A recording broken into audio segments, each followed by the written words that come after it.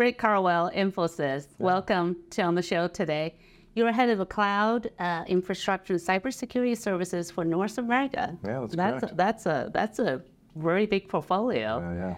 And now Infosys started out as a managed service provider, primarily infrastructure, starting all the way in India, and really trying to leveraging some different market opportunities. Now have grown into the U.S. market for a number of years now. For those of us who may not familiar with Infosys, can you give us maybe starting out a brief overview of the company, its capabilities, because it's pretty impressive. Yeah. Thanks for the opportunity to talk about it. So real quick, fast facts. As you said, we're corporately based in Bangalore. We actually got our start in 1981 in Pune and quickly moved the operations to Bangalore. But today, it's been 40 plus years that we've been servicing clients. We operate in over 56 countries. We've grown to 18 plus billion in revenue, 73 billion in market cap. Our employee headcount base is exceeded over 350,000 this year. Despite COVID and any of those setbacks, we actually grew substantially during the COVID period. And just shy of about 2,000 clients. And our mission really is to be our clients' first and best choice when it comes to digital transformation. And we do that through maintaining some agnosticism, if you will. So we're solution agnostic, technology agnostic, services agnostic. And our hope within each of our clients is we're sort of a land and expand model. So instead of having 5,000-6,000 clients, we really want to mushroom up into the entire technology ecosystem across our client base, if that makes sense. Yeah.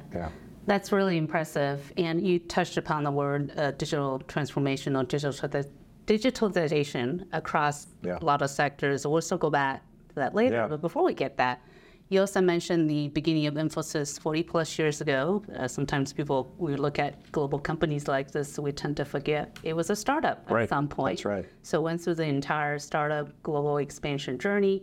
Even in the Indiana market, it was quite of a startup story as well, because the company didn't come in with all the existing infrastructure, team, and even client base, and you were almost from ground zero from that perspective.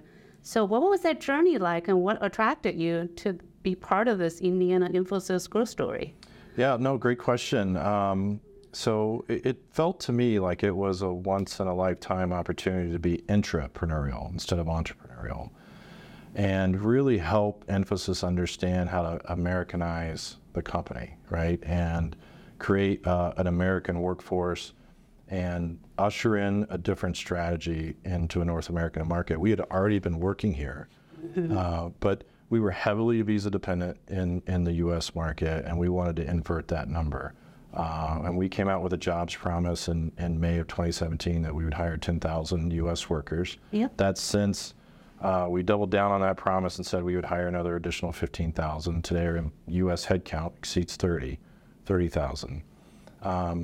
But it really was an opportunity for me to build a culture from the ground up. I was employee number one for Infosys in Indiana, and bring Infosys to our clients in the same time zone, and sort of have this onshore near our clients model.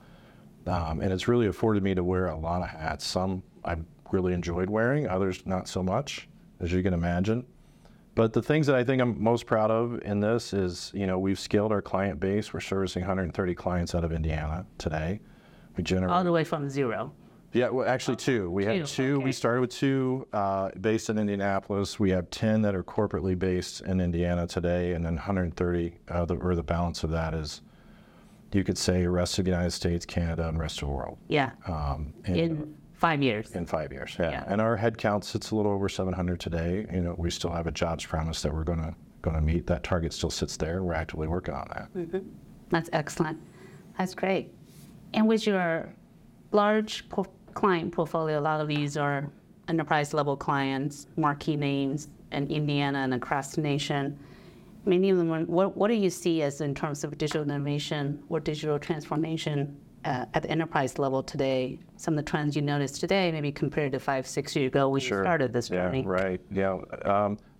So in terms of what our clients are saying or where they've come from, where they've been in that 5 or 6 years, I think it's still customer centricity is the war, and cloud. Can you elaborate on that one? Sure. Like what? So how to get as much customer insights, customer data, and a deeper, more meaningful relationship with the customer to be able to tailor products and services in accordance. So that way you have a much more unique, deeply embedded experience with, that what you're buying the product or that what you're buying the service from. It's almost universal, regardless what products and services. Correct. You're selling. At any scale. So we have clients that are manufacturers of earth moving equipment, and they're thinking about the driver just as much as the driver's thinking about themselves. We have auto manufacturing clients that are looking to tailor a car down to the color of what that individual wants, right? To have this digital relationship, digital experience, and much more of a menu-styled relationship. And between leveraging the cloud and analytics, mobile, social, security, cybersecurity, I think those are the weapons in that war. And what's underpinning that is, their use of data and assisting that data with some light artificial intelligence.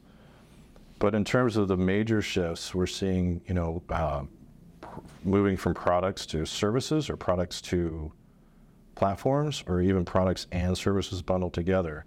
But I think the last one, the major shift that we've been seeing is our clients are moving much more away from being very siloed in their particular business units to have a much more of a holistic view of the enterprise, to really leverage that data and optimize the way they operate and hopefully capture more share of wallet with their customers. Yeah, and where do you see the sort of a data collection, aggregation, analytics now apply large models to do artificial intelligence? What are some of the what are the adoption curve you see that everybody maybe starting with globally, nationally, because it's a global company, right? Nationally, and how does Indiana compare in general? And two, even speaking of AI adoption, what are some of the top priorities across the board you may have noticed for the C-suites? Yeah, so I'll invert that question. Okay. You had mentioned Indiana, and then I can talk about it nationally and maybe globally.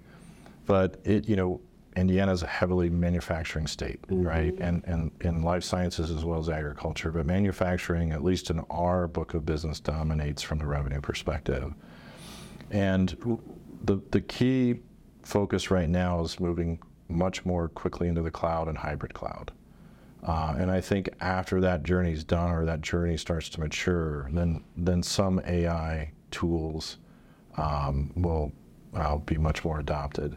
Because now you have the data set, you know where the data sets are, right? And you can implement off of that. But, in terms of they're doing the right things, robotic process automation, they're doing edge computing, out of the cloud, additive manufacturing, predictive maintenance on their machines. So we're seeing that being applied. In the United States, it kind of goes on this spectrum of, there's awareness, right? They're actively doing some AI things. They're optimizing it into the enterprise. They're being strategic about it or transformative. And, everyone's aware. I would say half is doing something very active. Very few are optimizing, and I would say even very, fewer than that. Less than a handful are probably being transformative. And I can give an example. So there's a client of ours it's a healthcare system, right? And they have clinics throughout the U.S. And they had told us that their doctors spend about 40% of their day just note-taking, reading, and documenting. So that leaves very little time for patients. So how can they lower that percentage? And so there's been AI applied in terms of doing research, adding some automating some note-taking, et cetera, and trying to be much more reflexive and responsive to current needs of the patient. That's optimizing it, but only for the doctors. Are they doing it strategically throughout the entire clinic? No. Are they doing it throughout the United States? No. Are they being transformative about it? No. But I think once they start testing the case, proving out the business case, and they're thinking about it the right way, they can get the right lift economically through time to be able to adopt it much more quickly. So right now, I think it's just a physics problem, right? Yeah. It's just speed and it's energy, time, money. And would you say in that particular instance, or maybe across board, that you've seen the general hurdles? So we just say, well, mass adoption are still likely to come. There's some legwork companies from a mindset and readiness perspective that needs to happen internally. Yeah, so I think security is a big component of that. Data security, data privacy, and being privacy by design. That's something we've implemented internally. And secure by design, meaning everywhere in the software development lifecycle, we need to be thinking about security. But I think there's an element of courage and trust of what this is, what it looks like. Of course, it's been a part of the zeitgeist for some time now. But just like the cloud originally wasn't the cloud. It was a bunch of disparate technologies and tools that somebody... that long ago. Right. Think about the history of things. Right, that put it together. AI is the same way. There's RPA, there's ML, there's other facets to AI until someone can really ring fence it in and use it in a transformative way to kind of set much more of a pioneering direction. I think that'll build trust over time, and we'll see adoption curve really take off. Yeah, that's terrific. As an Indiana-based digital and innovation center, you across serving the very broad audience space here, not both locally, regionally, and nationally. What do you see as the biggest opportunities and challenges, or challenges and opportunities? Yeah, good. Yeah, challenges. So for a while now, the talent discussion has been part of our vernacular, especially STEM-related degrees. And I think there's opportunities for corporations to get much more deeply embedded into our academic ecosystems. Like corporate America, if you will, needs to be in the classroom to really articulate the desires and needs of what kind of workplace is there for the student in the future, what's the nature of the work that they're going to be performing, and what kind of workforce they really are desiring out of education. So there's an opportunity for corporate America to really talk and articulate, what roles can be available, and assisting in that from a financial perspective, or make it part of their corporate social responsibility. And also for